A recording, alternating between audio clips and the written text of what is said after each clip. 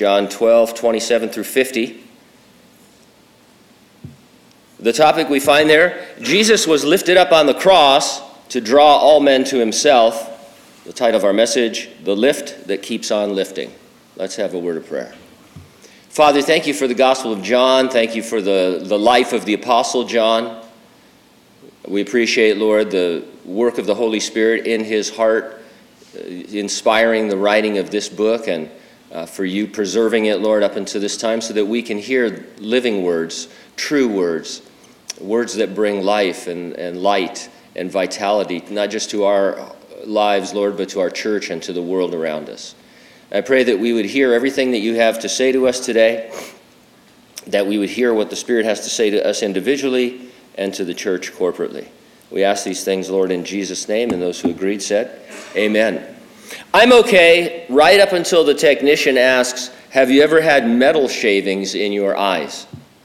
Metal shavings can get in your eyes without you knowing it. As a teen, I worked summers with my dad and brothers at the auto shop. Safety equipment like eye protection was not provided by management. What management did supply was plenty of ridicule if you wanted to stay safe. Those were the days. My dad's attitude towards safety measures in general was encapsulated in this bit of wisdom: seatbelts kill more people than they save. That was kind of his attitude. How many of you rode in the back of pickup trucks and all of that kind of stuff? And you think, yeah, we survived. Yeah, you don't see the people who didn't. But no safety there. Now, you're asked about metal shavings prior to a magnetic resonance imaging, MRI. One technician explains the risk with metal in the MRI is that it can heat up and cause burns or can migrate or move around. Depending on where it is, we don't want it to migrate and affect an important structure. You know, I've had MRIs a couple of times, and once they implant the thought that you might have metal shavings in your eyes, then you start to feel it. Is my eye getting a little hotter? Do I feel something? I don't want it to migrate out. In 2001, a 6-year-old boy died at a New York area hospital when the machine's powerful magnetic field jerked a metal oxygen tank across the room, hitting him. MRIs are also a huge problem if you're hosting an alien symbiote. Eddie Brock found that out the hard way in the movie Venom. The cross of Jesus Christ is the world's most powerful magnet, if you'll allow us to use that as an illustration. Jesus would be lifted up, crucified on the cross at Golgotha, the place of the skull. And if I am lifted up from the earth, I will draw all peoples to myself. Augustine said, those who belong to Jesus Christ are fastened with him to the cross. All are drawn by its power. Those who believe him are fastened there with him, saved forever. I'll organize my comments around 2 prayers. Number 1, Jesus, draw me closer. And number 2, Jesus, draw me bolder. Jesus, draw me closer, verses 27 through 36. There are some voices that are instantly recognized. Christopher Walken, James Earl Jones, Morgan Freeman, Leonard Nimoy, Anthony Hopkins, William Shatner, Samuel L. Jackson, Sam Elliott, Chris Rock, Maggie Smith, Joan Cusack, Betty White, Fran Drescher, Holly Hunter, Cher, Julie Andrews, Candice Bergen. A voice from heaven is heard as Jesus makes his final public statements. Verse 27, now my soul is troubled, and what shall I say? Father, save me from this hour, but for this purpose I came to this hour. Father, glorify your name. Then a voice came from heaven saying, I have both glorified it and will glorify it again.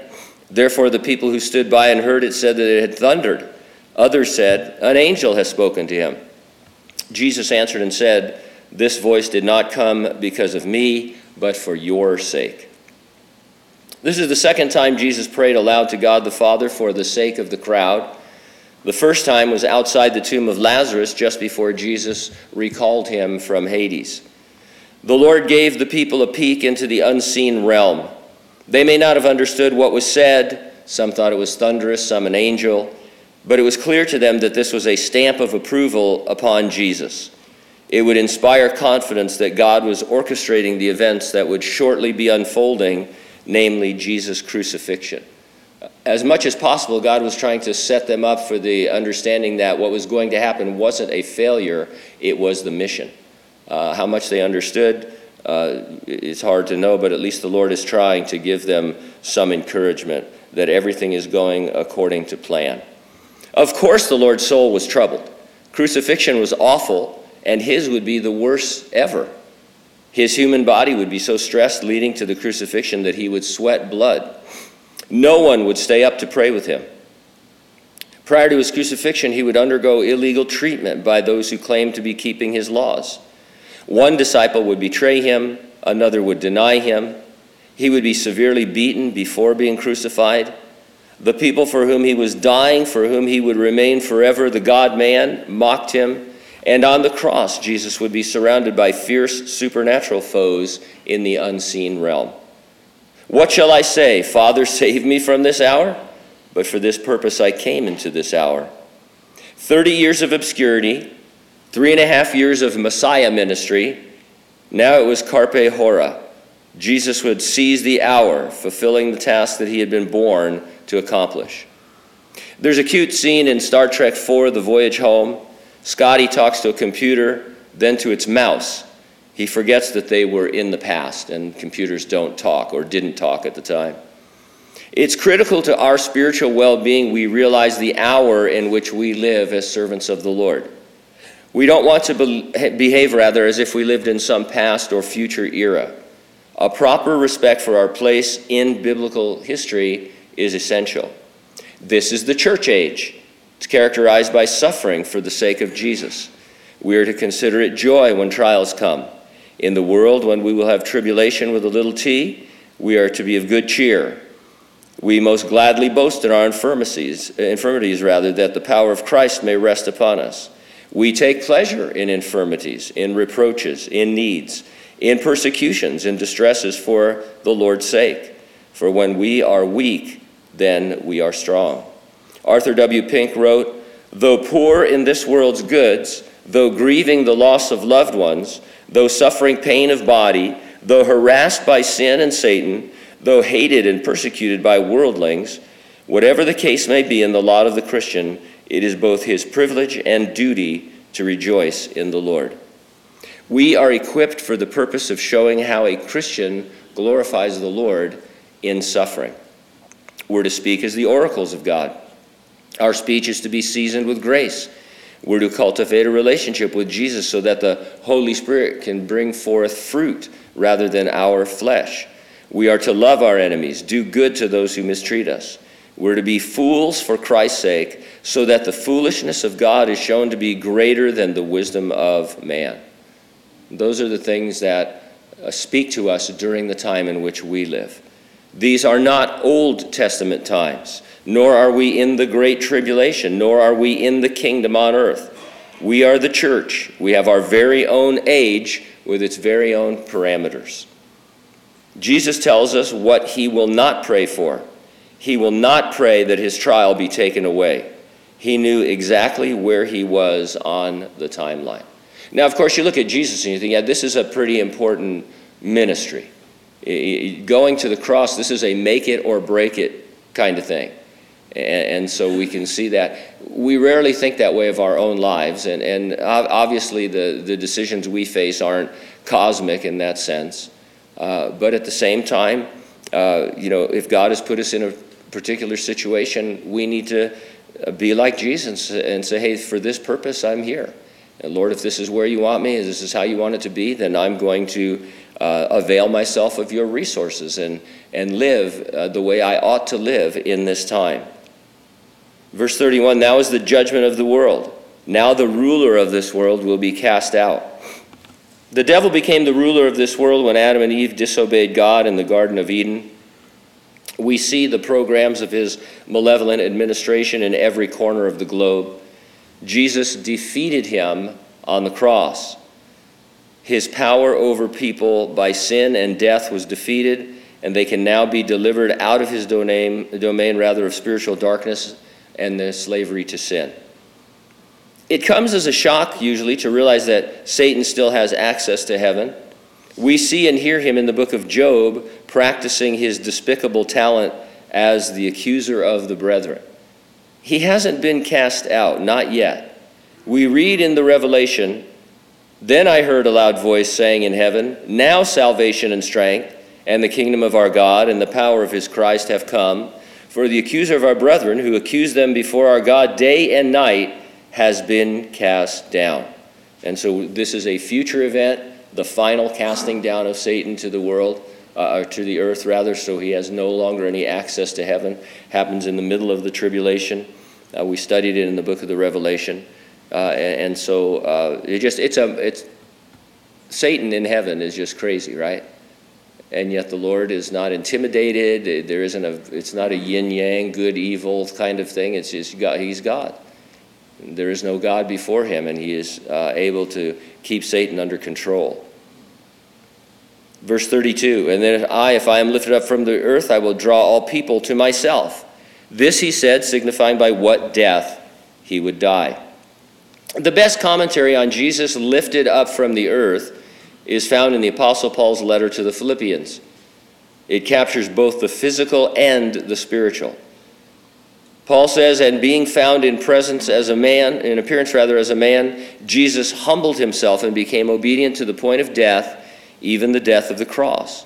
Therefore God also has highly exalted him and given him the name which is above every name." And so Jesus was lifted up on the cross, and then he was lifted up to his exalted position and seated at the right hand of the Father. Jesus promised to draw all to himself. It means all people without distinction between Jews and Gentiles, all races, we would say, even though there's one race, the human race. It means people from all walks of life, status, and stature. No one is excluded. Where Christians disagree is whether all means everyone or a smaller predestined and selected number of people. It means everyone. It means whosoever will believe. To say Jesus draws everyone is not to say everyone will be saved. It is to say that the cross and Jesus' subsequent exaltation exert a spiritual effect on every person, not just a few. The gospel is the power of God unto salvation. When it is presented, it is accompanied by a drawing power. A decision to receive or reject can be made. Since this is the free will God gave us, it cannot contradict or in any way minimize his sovereignty.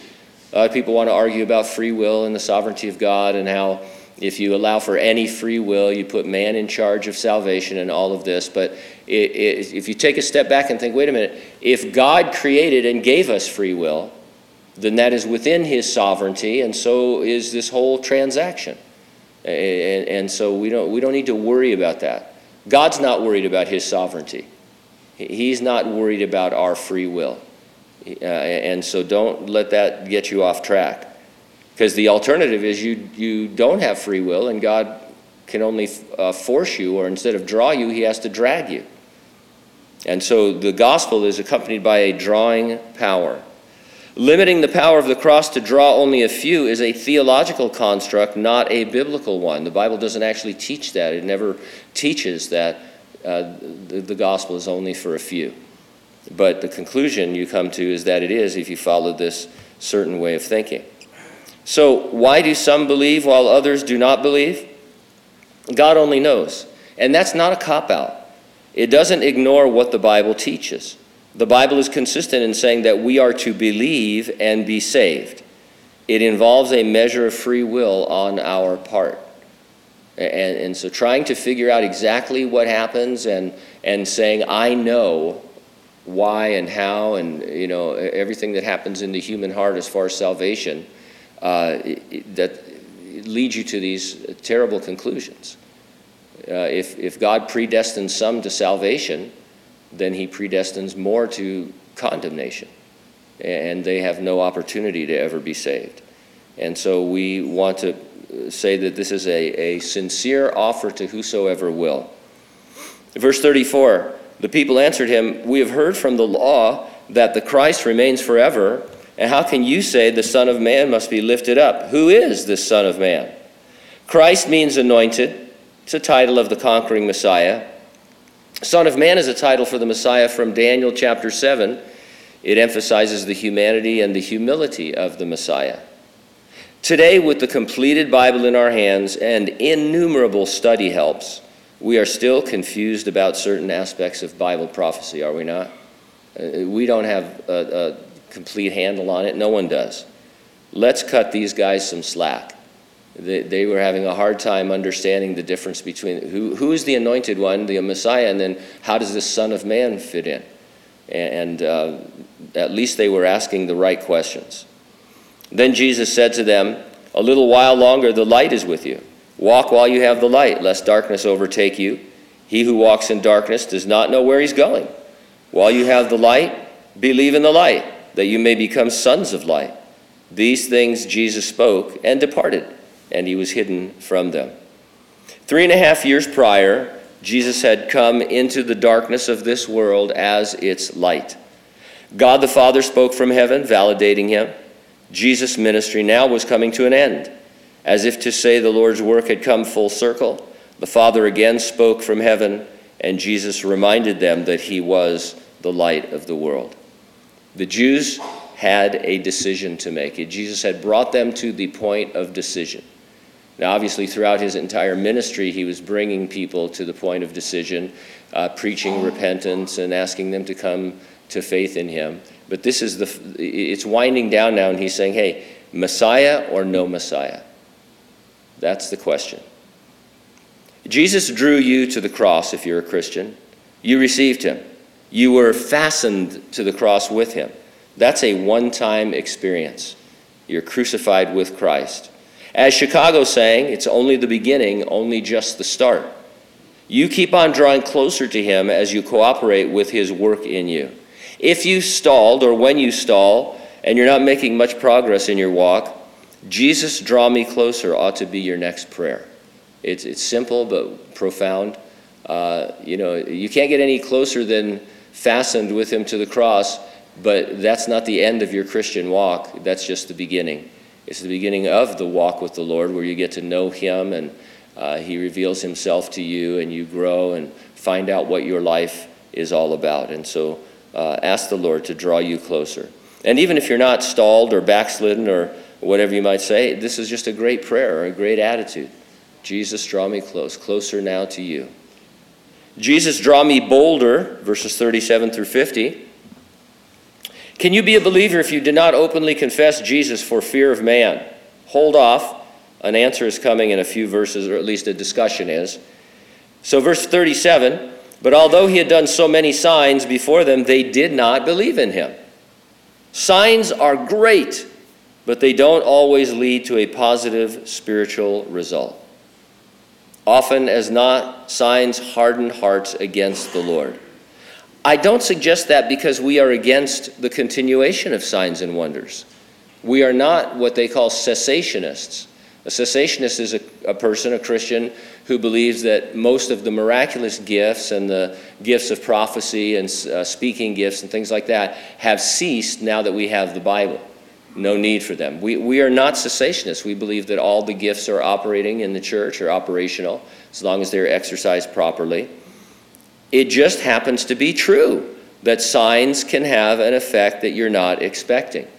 Just a chapter earlier here, the greatest sign that Jesus had done, according to some, raising Lazarus from the dead, had the effect of the religious leaders wanting to put both he and Lazarus to death.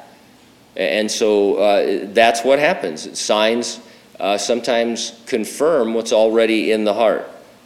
It isn't for lack of miracles that folks remain unbelievers.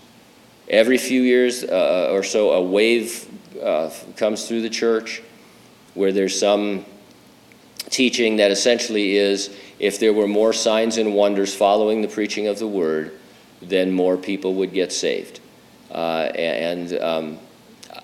I don't have any problem with signs and wonders as long as they're from the Lord and they're genuine. I think you can tell, you have enough discernment to tell that sometimes the signs and wonders that you hear about or see are not really biblical. They're not really special. They're not really miracles. They're halfway healings or something. They're people who've gone into remission, not that have been totally healed. And so it makes us sound like we're against these things. We're not. We're just for them being genuine. It's not for lack of miracles that folks remain unbelievers. Verse 38, that the word of Isaiah the prophet might be fulfilled, which he spoke, Lord, who has believed our report, and to whom has the arm of the Lord been revealed? Therefore they could not believe, because of Isaiah said again, He has blinded their eyes and hardened their hearts, lest they should see with their eyes, lest they should understand with their hearts, and turn, so that I should heal them. And these things Isaiah said when he saw his glory and spoke of him. They would not believe, they could not believe, they should not believe. At first reading, it sounds as though God was the cause of their unbelief. Of course not. There was plenty of evidence Jesus was their Messiah. Every indication is that they saw the evidence, and the vast majority chose unbelief. I've quoted several times, but it's such an important passage where even John the Baptist doubted, he wanted to make sure that Jesus really was the Messiah. And so he sent his disciples to talk to the Lord, and the Lord didn't say yes or no. He said, tell John the signs you see. And, basically he was saying, hey, I am doing everything that the Messiah is supposed to do, is going to do. And so, yeah, I am that guy. And it was something that was able to be seen. It was able to be understood at the beginning. God is not going to hold you responsible for something you can't do. He's not going to punish human beings for their belief if they can't believe. Right? I mean, how is that? I love the Richard Nixon quote, if the president does it, it's not against the law. And that's so great. It's so profound, really, when you think about it. But some people postulate a God where they say, if God does it, it's not evil. And so if your theory is that God saves some by his irresistible grace, but he overlooks the vast majority of human beings, and they have no hope of salvation, they cannot decide to be saved, they have no free will, they're only created to be passed over and thrown into hell, then you're saying, if God does it, it's glorious. If you did it, you'd be a serial killer. And so how can God be less moral than you? It's ridiculous. It doesn't solve anything to just say, oh, the glory of God. No one deserves to go to heaven, so if the Lord saves even one person, it's glorious. I don't think that's really an argument. It's an argument that it's okay for God to be a monster. Our God's a monster, but man, he's really good to a few of us. I mean, I don't understand being reeled in under those auspices. Only after they chose unbelief did God blind them. There are many reasons a person will not believe. Belief in Jesus can be costly, not always in dollars or Bitcoin, but in relationships, career, activities. Can you say rich young ruler? Not just all of his money, but all of his lifestyle and everything that he had going for him. Jesus said, hey, in your case, you're going to have to give up all of your wealth and follow me. And it was too costly. He counted the cost, and it was too much for him. There are lots of reasons why a person would not believe. Sometimes it has to do with their relationships with someone. They don't want to believe because then it would change something that they have going on, maybe a believer-unbeliever marriage kind of situation. So there's lots of reasons. But only after they chose unbelief did God blind them. Those who will not believe eventually cannot believe. God blinds their eyes and hardens their hearts, confirming their own choice. There is what we might call end-stage unbelief. A man may so harden himself as to render his condition irremediable. I'm quick to point out that we don't know who is in end-stage unbelief. It's impossible for us to know. Even if somebody in your face is telling you, that they don't believe the Lord, I mean, we believe them, but who knows what's going on in the heart? People lie all the time. They lie to themselves, and if they lie to themselves, they lie to others. We want to deal with the won't believers as having the capacity still to respond to the draw of the cross. And so our responsibility, if you want to put it that way, is to just present the gospel. It has its own power to reach into hearts and reveal Jesus on the cross. Nevertheless, even among the rulers, verse 42, many believed in him, but because of the Pharisees, they did not confess him, lest they should be put out of the synagogue. for they love the praise of men more than the praise of God. Many of them did believe. Commentators mostly rip into these guys, declaring them unbelievers, and so they are believing unbelievers somehow. Better to see them as fearful, but a remnant nonetheless. Sure, they could have been bolder, and some would be by the end, such as Nicodemus and Joseph of Arimathea. Being put out of the synagogue was more than you no longer attended Saturday church. You were cut off from everything you had ever known in your entire life, all family, all friendship, all fellowship, all the religion. I mean, you were excommunicated. You were gone as far as that society was concerned. And so this was a big, big problem. Now, I'm not saying we justify silence on account of fear. But there have always been difficult situations for Christians, and we need to try to extend grace as far as we can. We don't have any problem with the underground church, do we? China or some of these places where it's illegal to be a Christian. Do we want all the Christians to announce themselves and go to jail, or do we think it's okay that they kind of fly under the radar? I think most of us would say, no, there's a place for the underground church. And, we pray for them and ask that the Lord would strengthen them and all that. And so there's certain things Christians face that they just need to make a decision about. And we don't face some of these super severe situations that they did.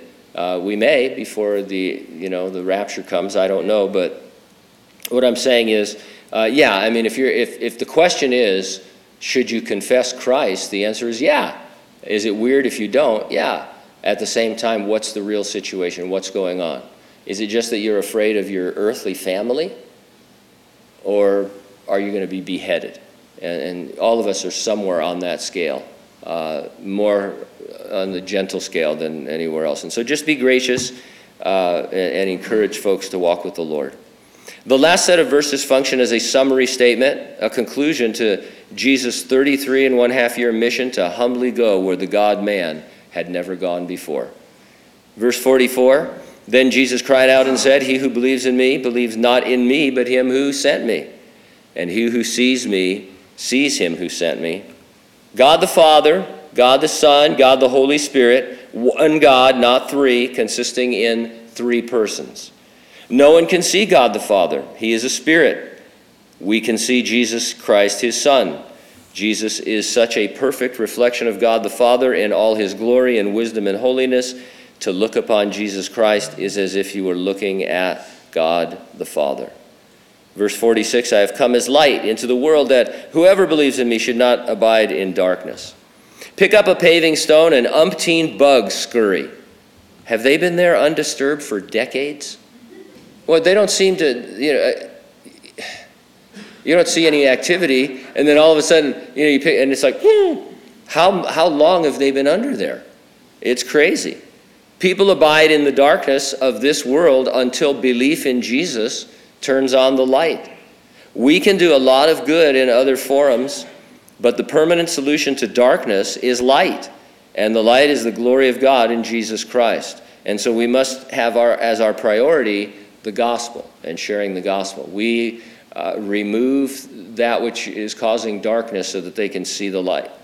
Verse 47, and if anyone hears my words and does not believe, I don't judge them, for I did not come into the world to judge it, but to save it.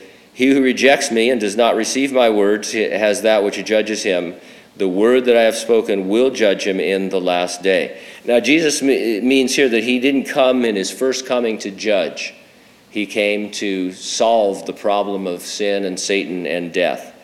And in this dispensation, during the church age, the word is what judges individuals. As we preach the word, they are convicted of sin and of righteousness and of the judgment to come. He will judge in the future. At the end of the Great Tribulation, when he returns in his second coming, we read about Jesus separating the sheep and the goats. These are believers and unbelievers, respectively, who survive the 7 years.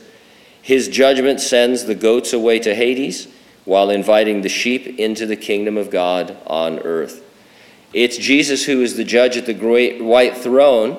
It's described in the 20th chapter of the Revelation. All the wicked dead from all time are judged to fall short of the glory of God. They cannot enter heaven. Jesus passes judgment on them, and they are confined to eternal conscious punishment in the lake of fire. Remember, this is the church age, and so long as we are here, there is hope for unbelievers. Jesus has judged and defeated sin, Satan, and death, so that all who are drawn to him, who believe, will be saved. For I have not spoken on my own, verse 49, but the Father who sent me gave me a command that I should say and what I should speak. We happen to have a president who frequently misspeaks. The other day he said he had cancer. The White House had to issue a correction. Now I can see how that's a minor mistake. The Babylon Bee this morning, they did a meme. It said, one day after Joe Biden is miraculously cured of cancer, he has COVID, or cancer, he has COVID. But anyway, no corrections from heaven regarding the words and works of Jesus. Verse 50, and I know that his command is everlasting life.